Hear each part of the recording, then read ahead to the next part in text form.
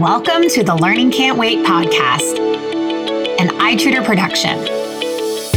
At iTutor, our vision is to ensure every child has access to education, regardless of circumstance.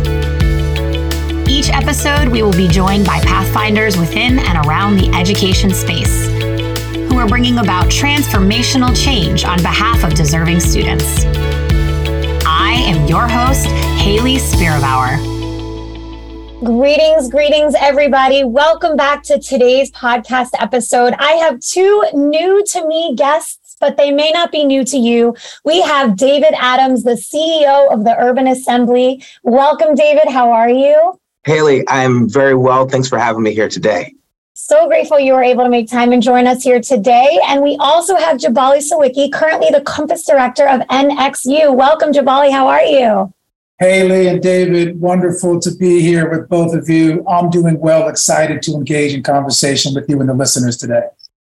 So grateful that both of you are here today. I say new to me, but in reality, all of us have crossed paths in education one way or another. As I started to get introductions to you both and look through your backgrounds, and some of you, I already follow some of the work that you're doing or work that you've been engaged in previously.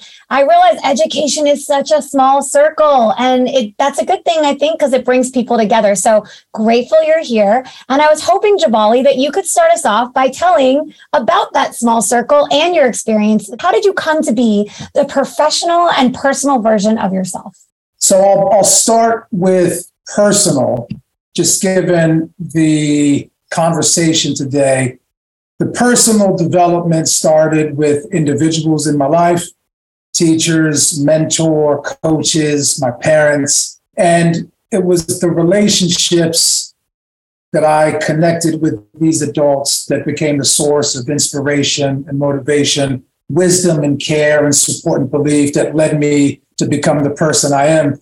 And just thinking about what we're going to talk about today, it was not only the relationships, but it was the individual adults and the moments that they took that showed their interest in me as a human being, not just as a student in their particular academic subject.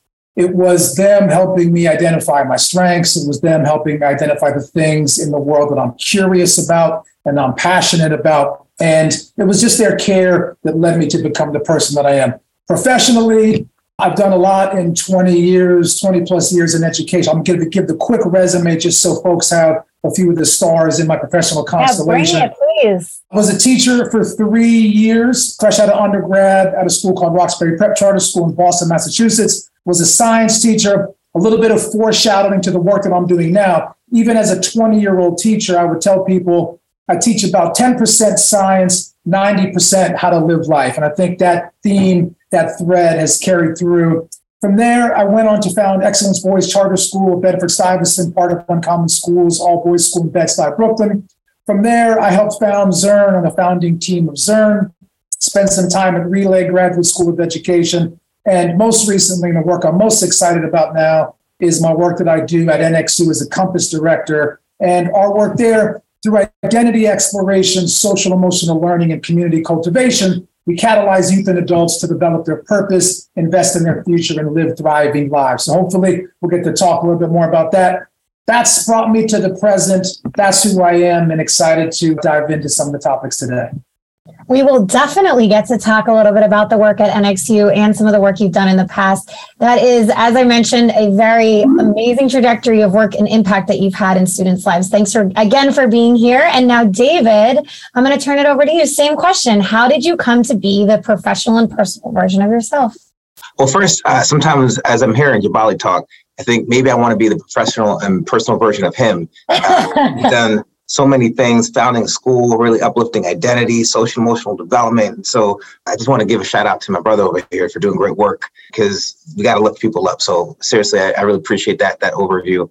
When I think about my own life, I really see myself as the product of institutions that invested in me. So Jabali talked about kind of people. And while I've certainly had people who have invested and helped deliver me to the space that I'm at, I also see myself as really a manifestation of the systems that have kind of oriented me to the world, right? So from about 8 years old to about 16 years old, I went to camp, YMCA camp, right? values oriented there, talking about caring, respect, responsibility. Became a camp counselor and followed my father's footsteps in that space. And then 17 years old, joined the military. So I've been in the Army for about 19 years. Again, a kind of values-driven organization. My mother, of course, would be horrified if I didn't mention the church, Christ Episcopal Church, that I went to for all my life and got married in the church and really had the elders of that church invest in me in a lot of different ways that I did not appreciate at 14 and 12 and 11, but appreciate more now as they help guide and shape the path that I hope to walk on and hope to be walking on. And so I think about myself really as this manifestation of these values-driven organizations, these institutions who have taken me in and said, hey, here are things that are important. Went to Rutgers as a undergrad, right? And another organization that really, to me, it's not just about the learning. Jabali talked about 90% kind of life and 10% science. I would say the same thing about Rutgers, right? About experiences and connections to people who are different from me and how we move through those spaces. So as I've moved through my life, I think I've come to more and more understand how embedded and how grounded I am in the institutions, the schools, the camps, the armies that have invested in me and helped me to be the person I am today. There's so much gratitude amongst both of you for other people and how you've gotten to where you are and what you're contributing to the world. And that level of humility is something that candidly I see time and time again from very successful people, that they recognize that what comprises the person they've become are the efforts of many folks and institutions and spaces around them. And I would guess foreshadows why both David and Jabali, you do the work you do today because of what that impact was for you for you as a youth. And so I'm grateful I'm hearing it from both of you that humility is appreciated, but I also want you to share about all the awesome things that are happening. So a little bit of bragging coming up on the work that your teams and your community and your organizations are doing to help do that for other kids. So without further ado, Jabali, you tipped off for us what our topic is today. The title of our podcast is Mental Health Focus, Building Systems, Structures, and Schools for the Whole Child. So I want to just take a pulse for a second. If you were giving a State of the Union on education today, what key points would you make about this specific topic, specifically about the mental health of our students? David, I'll start with you for this one. Well, Haley, I think today is a very unique time in the educational sector. The impact of the pandemic is unprecedented in terms of cutting off of ties, the increase of social isolation, the impact of mental health, social and emotional development, academics. I don't know that we can ever overestimate what the last 2 years have meant, not only for the public education system, but for the students and families that it serves. And so I am an optimistic guy. I like to think about how to solve problems, how to move forward. But in this time, in this space, in this moment, I think we need to really see the problem and the challenge very clearly with regards to the pandemic's impact on social emotional development and mental health. We know from research that I've helped conduct, and as well as other folks, that the mental health of young people has taken a big hit in the time of the pandemic. And if you think about social support systems that we organize in society. And I said that I am the product of institutions that invested in me. And think about narrowing those social support systems from the community. Bronfenbrenner talked about the social ecological model of social development, right? Everything from the macro to the meso. And you get smaller and smaller to your church, to your playground, smaller and smaller and smaller to literally just your family, right? Literally just your blood relatives. And those are the only support systems that many young people have had for the last 2 years. And because of that, if your family is really well functioning, relationship skills are strong, interpersonal skills are high, conflict resolution is where it's supposed to be, you experienced a pandemic that may not have made the impact that I'm talking about. But if your family had struggles, or even if your family was typical like mine and we were just struggling to deal with each other for 2 years straight, that isolation had an impact. And it's being manifested in some of the data around suicidality, particularly for our young women, particularly high school age women, much higher increases of suicide ideation. We're seeing increases of young men attached to antisocial institutions like gangs and institutions that are not necessarily helping them be the best versions of themselves. And we're just getting back to how schools are reattaching young people to the promise of public education. We're just getting back to this idea that coaches matter and Boy Scouts matter and your basketball team matters and your church matters, and your civic institution matters, and that every single part of society has a part to play in elevating the social emotional well-being and development of young people. So difficult time. This is the state of education as it is. It doesn't have to be the state of education as it will be, but it's going to take the energies of me and you, Yabali, to make it better than it is today. Yeah, I love it. And David, I appreciate the articulation of the challenges, and I also appreciate your expression of hope. And I think that's the place that we find the world in. That's the place that we find education in, is how can we hold both of those? How can we question the status quo? How can we question what the generations before, some of the problems that they've created?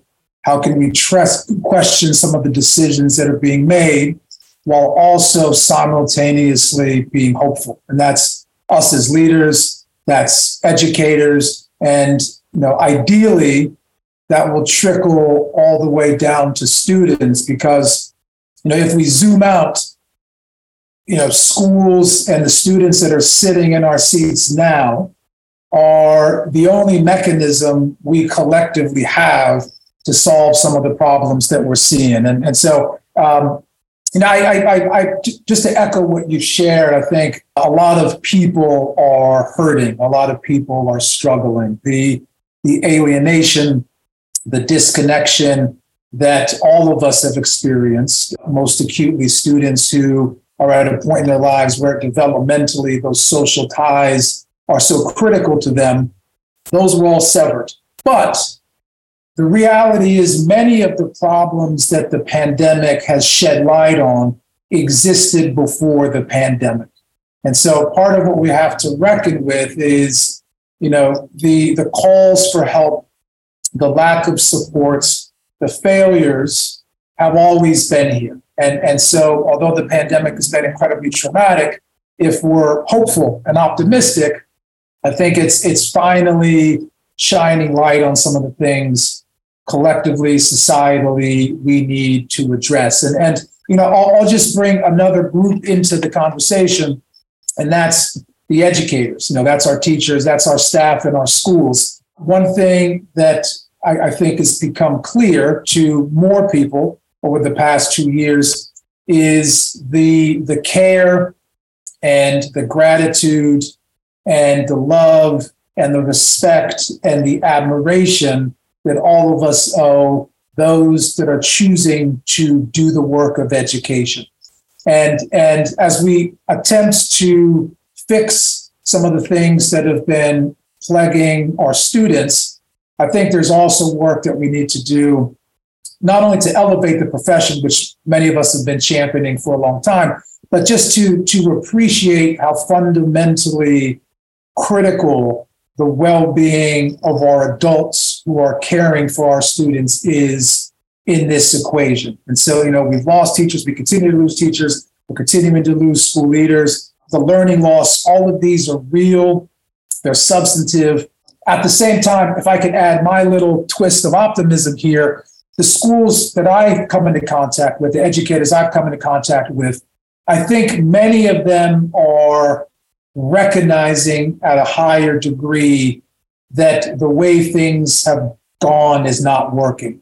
And I think I've felt in the connection with more educators, particularly the past, I'd say 12 months or so, a desire and a commitment to connect more fundamentally and more deeply with students on a human level. And I think that's the shift that I'm experiencing is not centering students, but centering human beings that happen to be of age that we're working with. And that shift, the whole child development, is just recognizing the complex psychological, emotional, and spiritual makeup and component of what humans are, and recognizing that our mandates to succeed academically, whatever our metrics are we're not going to achieve those until we start showing greater reverence for them as human beings. When I listened to both of you share about your state of the union, so to speak, on education and the mental health of our students, it is obvious that we recognize this is a very, very crisis level situation for our students' mental health. And there are contributing factors that have led us here. The pandemic being one, the way our schools are built, the increasing burdens on our teachers on a daily basis. I've heard a couple of these items named from you. And so obviously this isn't a magic wand moment. And in the case, David, of the Urban Assembly, you are building schools with this in mind. So let's jump to that then. Let's talk about what it look, and Jabali, obviously you've built schools as well. So what does it look like? What does it feel like to build a school, a system, a structure that cares for the whole child? I want to name, and you said this a little bit earlier, Haley, that when we are solving for what it means to produce a young person who's ready to move into the community, when a young person moves through 15 years of public schooling and almost $700,000 of public funding, and they are ready to move and take their place in society, there was never a time where the social and emotional development and the social emotional aspects of that young person were irrelevant to that answer, that equation. All right, Jabali said that students are always the solution to some of the challenges that we're facing in society, right? We're living in our moment, we're living in our time, we're living in our space.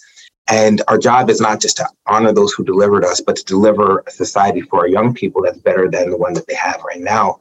So at the Urban Assembly, we have always believed and we've always invested in this notion that who people are matter, not just what they know, not just what they do, but who they are, right? And how they show up to community. We talk about the problems of bridge building in terms of engineers.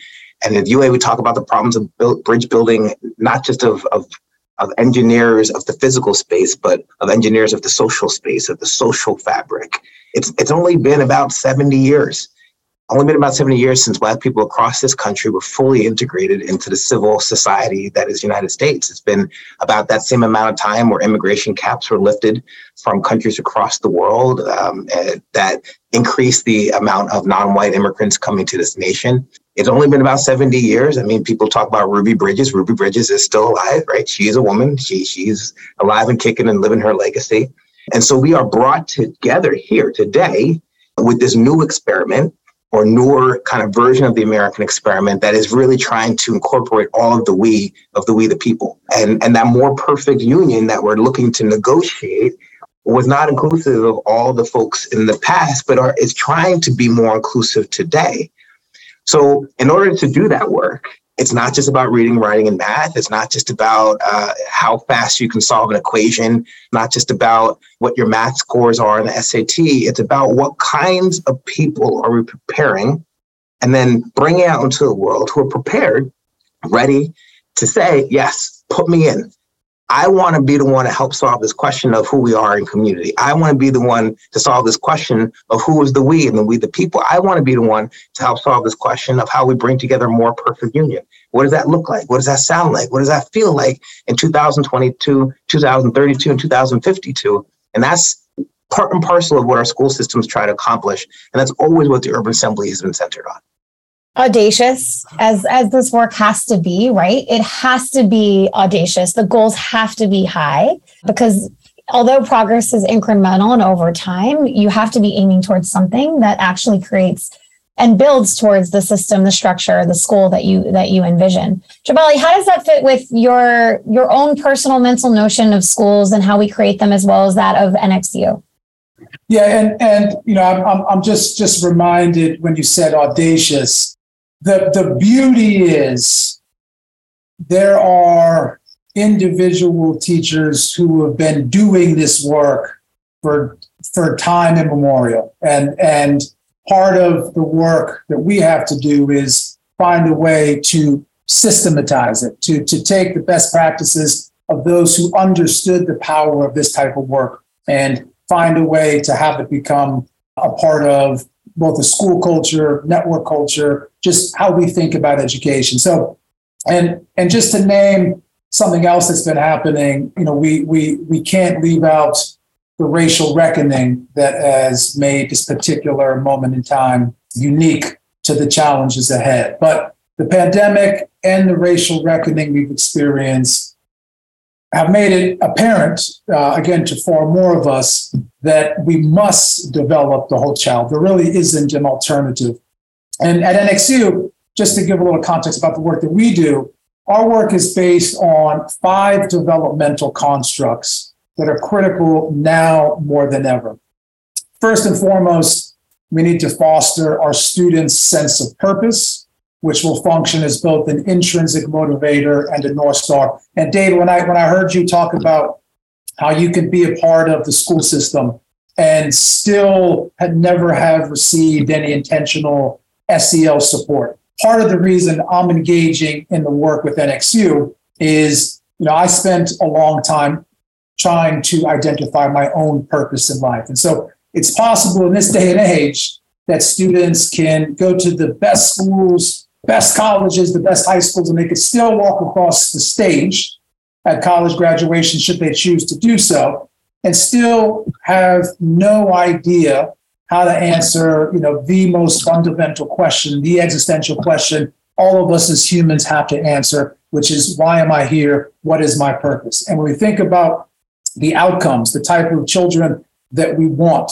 I think we also have to consider and build into our models and build into our work, helping them be able to answer the big questions in life. So first, our work is about purpose development. Second, it's about identity development, which will hopefully allow them to effectively navigate with a clearer sense of self the complex issues that we're talking about of our time.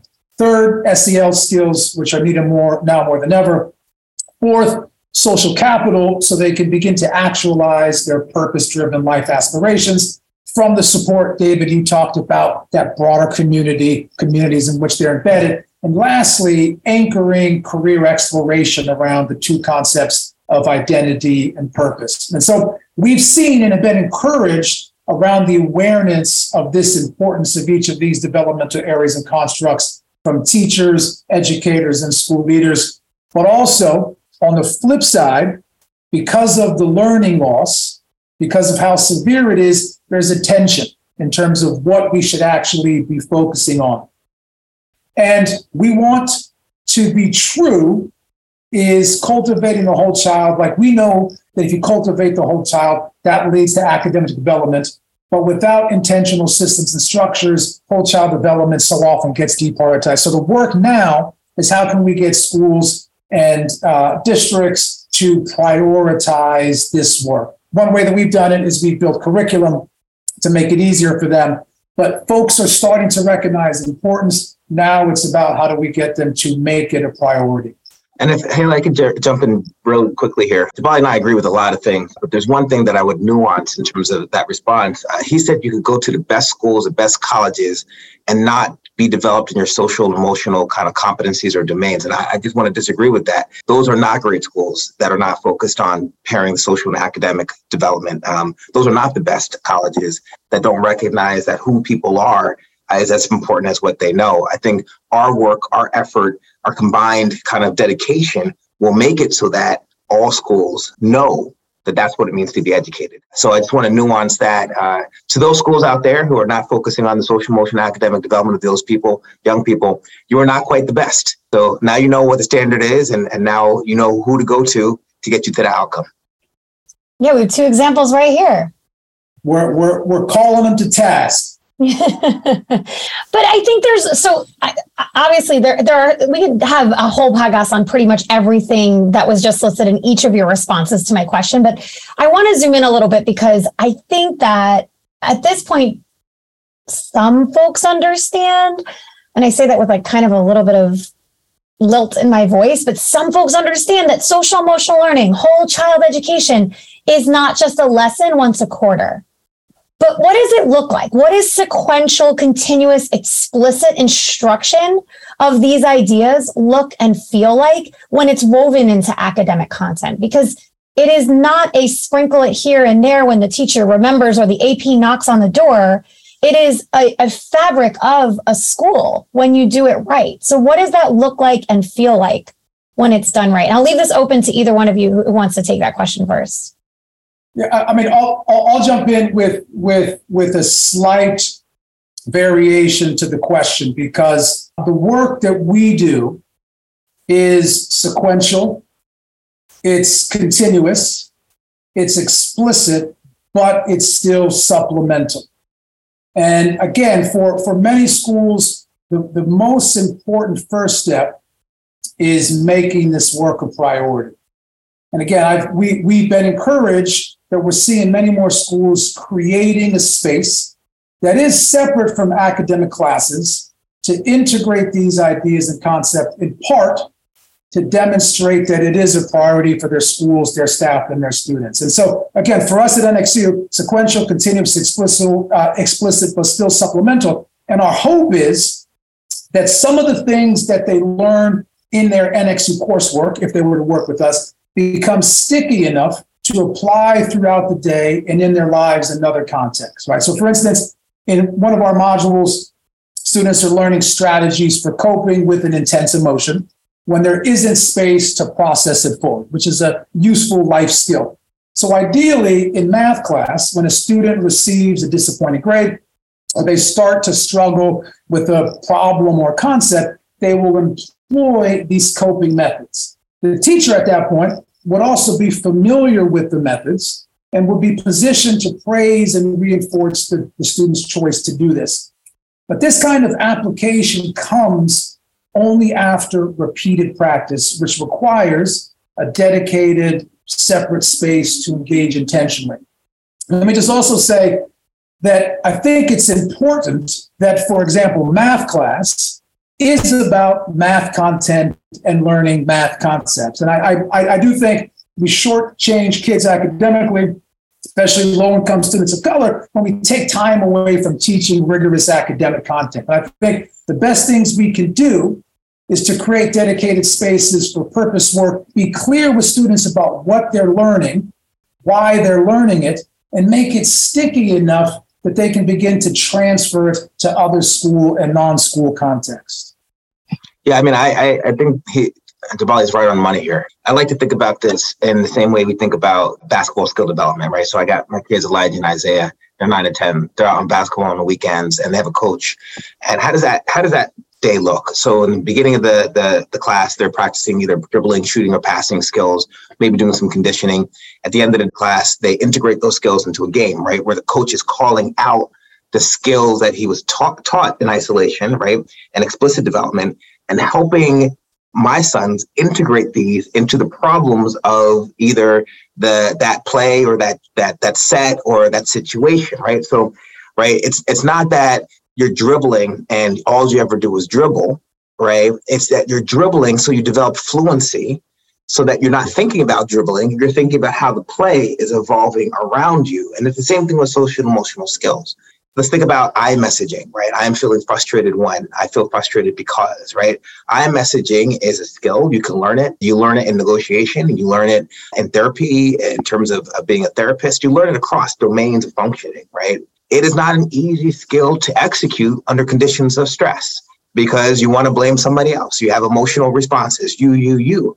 I've been married 12 years. I have a beautiful wife, Tamika, and I know I spend time really focusing on how I deliver my iMessages when we are rarely in conflict, but when we are, I deliver those iMessages because I practice them, right? And so this notion of practicing my iMessages in order to develop the social emotional competency of resolving conflicts is one that allows me to utilize those iMessages across domains, generalize them in order to solve problems in terms of intra and intrapersonal problems. So the same way we talk about shooting, is a skill, and you sit down and you practice your shot and you practice your shot and you practice your shot. And guess what? It's a lot harder to shoot a shot when somebody's trying to block you than it is to shoot a shot when there's nobody there. It's a lot harder to shoot a shot when you're under conditions of stress, when your math test is coming through, when the time is coming out, when people are yelling at you, than it is when you're practicing it. But that's why the fluency matters. And Bali said something important. These are skills that are developed and can move to fluency and automaticity with practice, extensive and practice that is focused on deliberate kind of understanding of what we're trying to do. So in a math test or in a math class, if you're constructing an argument, You might integrate that skill the same way you integrate the skill of dribbling while you're trying to get to the basket, right?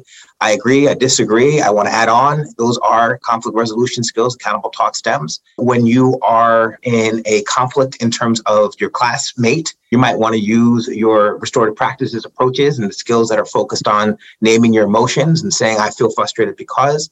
But all this doesn't come from integration per se, right? Integration is the result of our ability to know what those skills are, practice them, and then deploy them under novel conditions of emotionality. And that's what we want our young people to do. That's how you solve problems. That's how you move from doing to stopping and thinking and acting. And that's how we elevate our problem-solving skills for young people across the country. And Haley, if I could just jump in and we've talked about an awareness that this is important. And I think, David alluded to the research, the research at this point is incredibly robust. Once there's an awareness, there's a shift into prioritizing. And I'm just going to name a couple of systems and structures for prioritizing. We're a curriculum, and often many schools will work with a curriculum provider to help staff and students develop these skills. So the first step is you need to identify structurally where this type of content is going to fit into your specific school.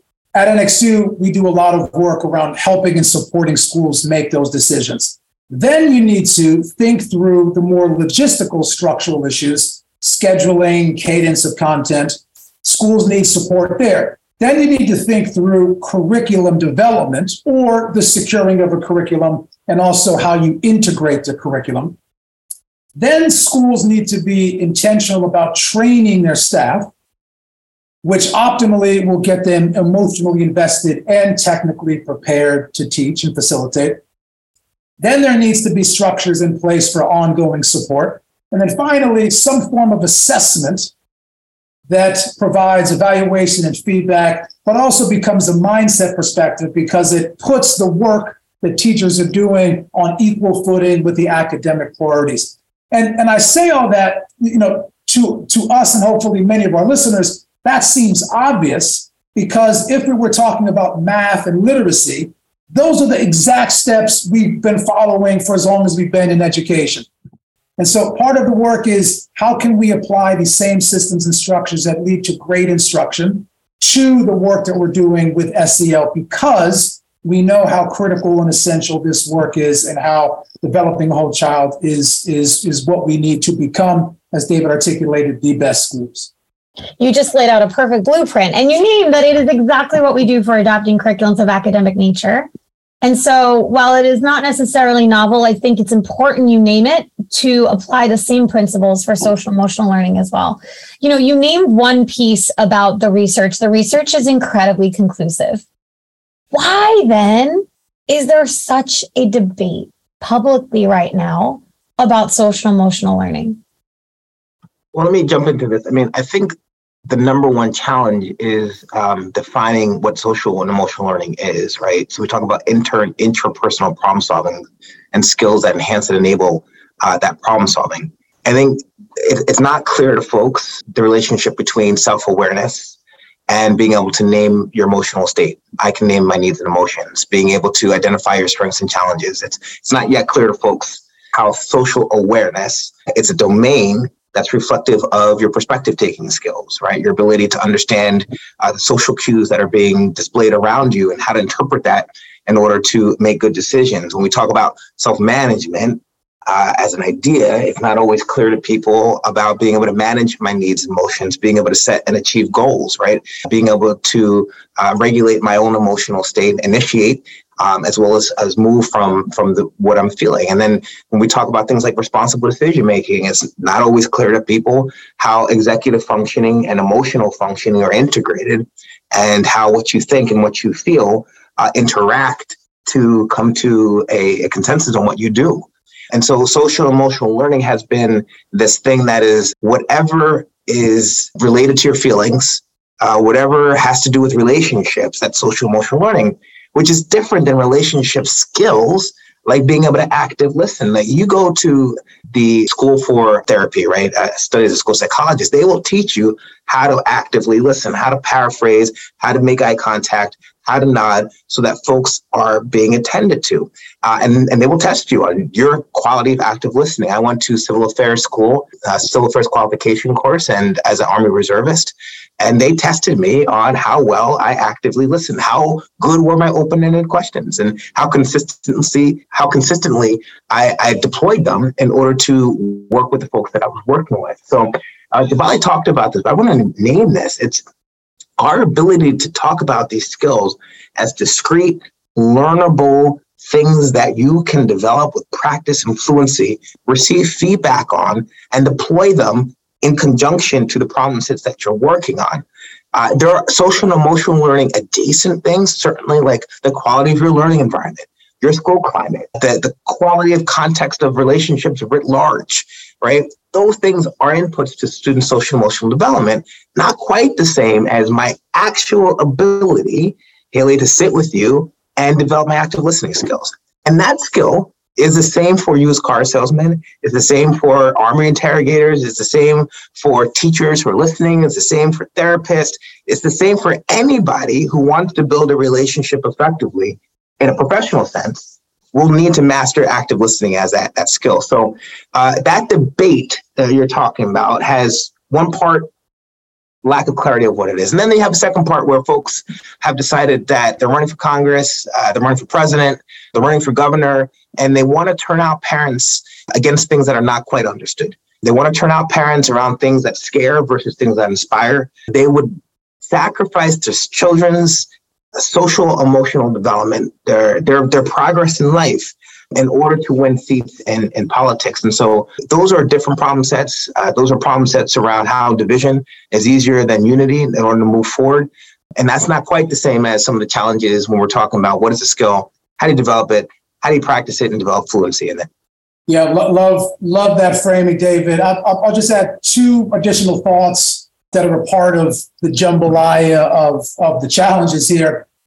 I think societally and culturally, we've fallen victim to not valuing the things that we can't measure.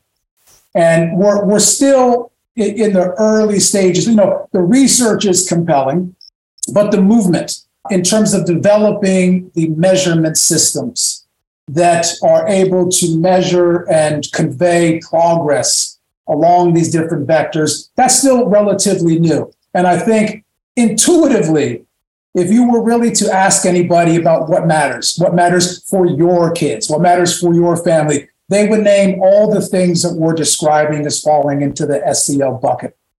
But I think there's a gap between intuitively what people recognize as important and kind of how they think about either politically or in terms of education. But part of the challenge is it is hard to measure these things because these things are complex. It doesn't mean they're not valuable. It means we need to get better at measuring, because if we can't measure these skills and we know they're important, we're going to be underserving our students. So part of it, I think, is that because they're hard to measure, they are also very hard to teach. And I think we should also recognize that part of our work collectively as a movement, those who understand the importance of this, really need to be committed into helping adults in our schools become better facilitators of this type of teaching and learning. And that takes commitment, it takes investment. Yeah, so I think those are some of the challenges as well. And Haley, before we get to the next question, I just want to elevate this research here, because about a year ago, I just want to talk about how powerful these effects are. The researcher coming out of Penn State looked at the exposure of students in Head Start to high quality social and emotional learning programs. And they followed those students until they were in high school.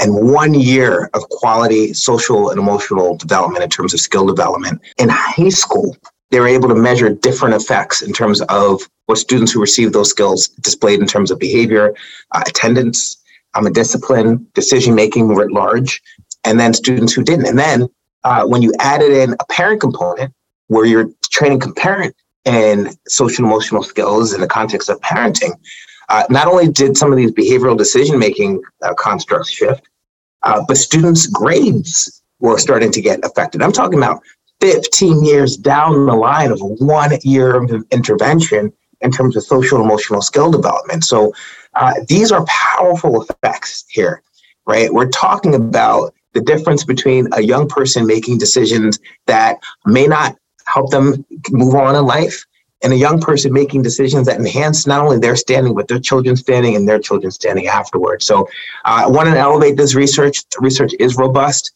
We know social emotional skills are negatively correlated to mental health challenges 20 years after exposure to these skills, less likely to be on public housing, less likely to do risky sexual behaviors, more likely to be in high quality relationships, more likely to have high paying jobs. I mean, these are the underlying skills that help young people be successful and really drive the thriving youth that we all want for our young people today.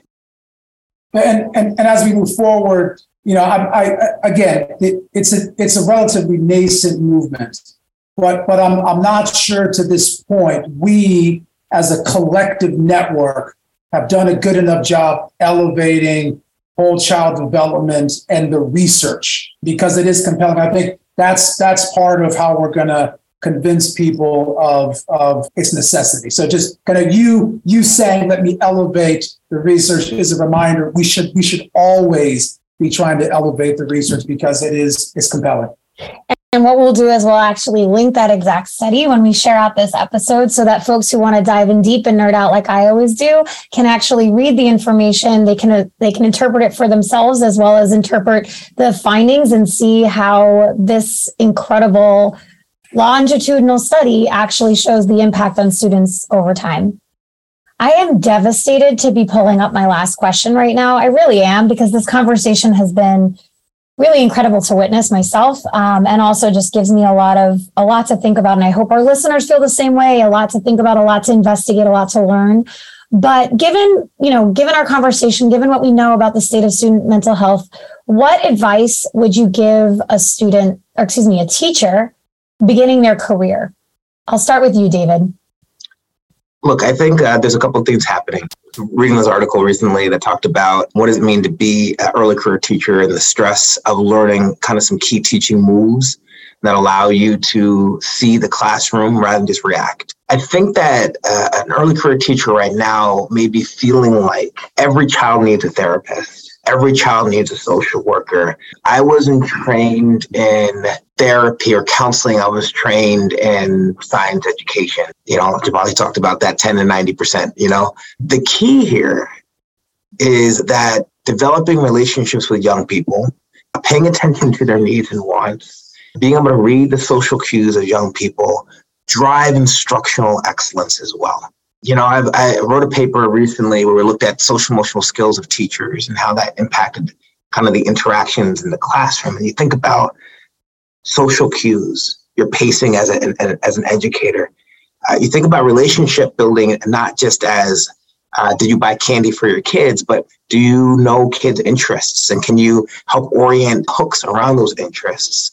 You can do it, is the advice that I'd give our educators. Like, it can be done. Pay attention to your young people.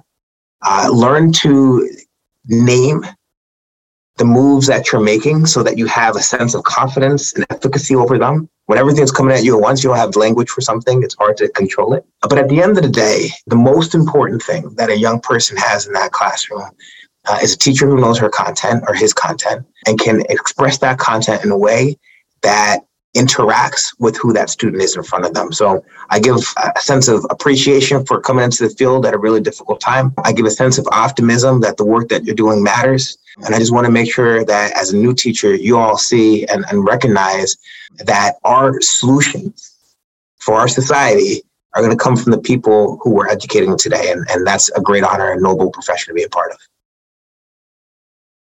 I'm gonna pause and just let that one breathe a little bit. I have chills. I have chills from that. Get all the space that deserves. The first thing I would offer would not be advice. It would be gratitude. And so I just want to, if there's a teacher, an educator who's listening, I know I speak for Haley and David and myself. It's just thank you for your vision, for your commitment, for your compassion, for your reverence for kids, for your belief in the future. Thank you. And I was trying to find a way to, we work on behalf of students. I was trying to find a way to bring students into this conversation. So what I'd like to do is our work at NXU again is anchored around purpose development and the power and the liberatory practice of helping young students find, identify, and articulate their purpose. So for the sake of optimism and hope, I would like to read 2 purpose statements from high school students who both happen to be here in New York City. The first, as a young Muslim woman who values religion, growth, perseverance, and responsibility, and is curious about virtual reality, sign language, and podcasting, my purpose in life is to use my ability to transform ideas into actions and challenge people's perspectives, combined with my love for problem solving, communicating, challenging ideas, and reflecting to help people overcome their ignorance by learning about and appreciating the differences in others. And the second, as a young Black type 1 diabetic woman who values loyalty and authenticity and is curious about learning, my purpose in life is to use my skills for mitigating conflicts and expressing myself through words, combined with my love for experimenting and being part of a team, to educate others about the importance of reproductive health and become part of the medical community to help women make the best decisions for their bodies.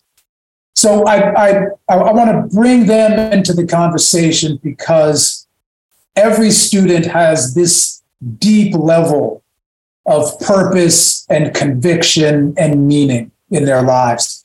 And so my advice to teachers would be to use your academic content, use every interaction, use your feedback, your words of affirmation, your support, your tutoring, your coaching, your conversations in the lunchroom.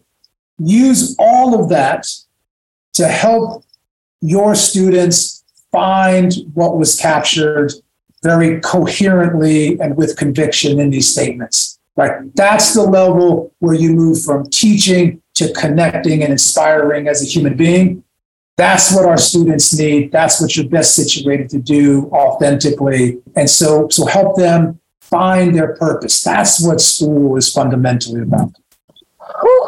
Okay, so speaking of needing space for a second to just digest that was both beautiful and inspiring and incredibly powerful. Mm-hmm. Because at the end of the day, Jabali, David, myself, we're all in this game. We're in this continued evolution of what we call education because we're here for students. And so I'm really grateful. Jabali, you brought it back to the students here at the end. I think that's a perfect way to sign off today. Jabali and David, thank you so much for sharing so much about yourselves and so much about your work with all of our listeners today. Appreciate you, David. Keep shining. Haley, keep shining. Appreciate the good work that both of you do. Grateful. Thank you. Likewise. Thank you, everybody, for tuning in. Have a good day. Thanks for listening to the Learning Can't Wait podcast. If you liked what you heard, please rate, review, and share this episode. Be the first to know when we have a new episode by subscribing wherever you listen to podcasts. If you'd like to be a guest on the show or have a suggestion for an episode, email us at podcast@itutor.com.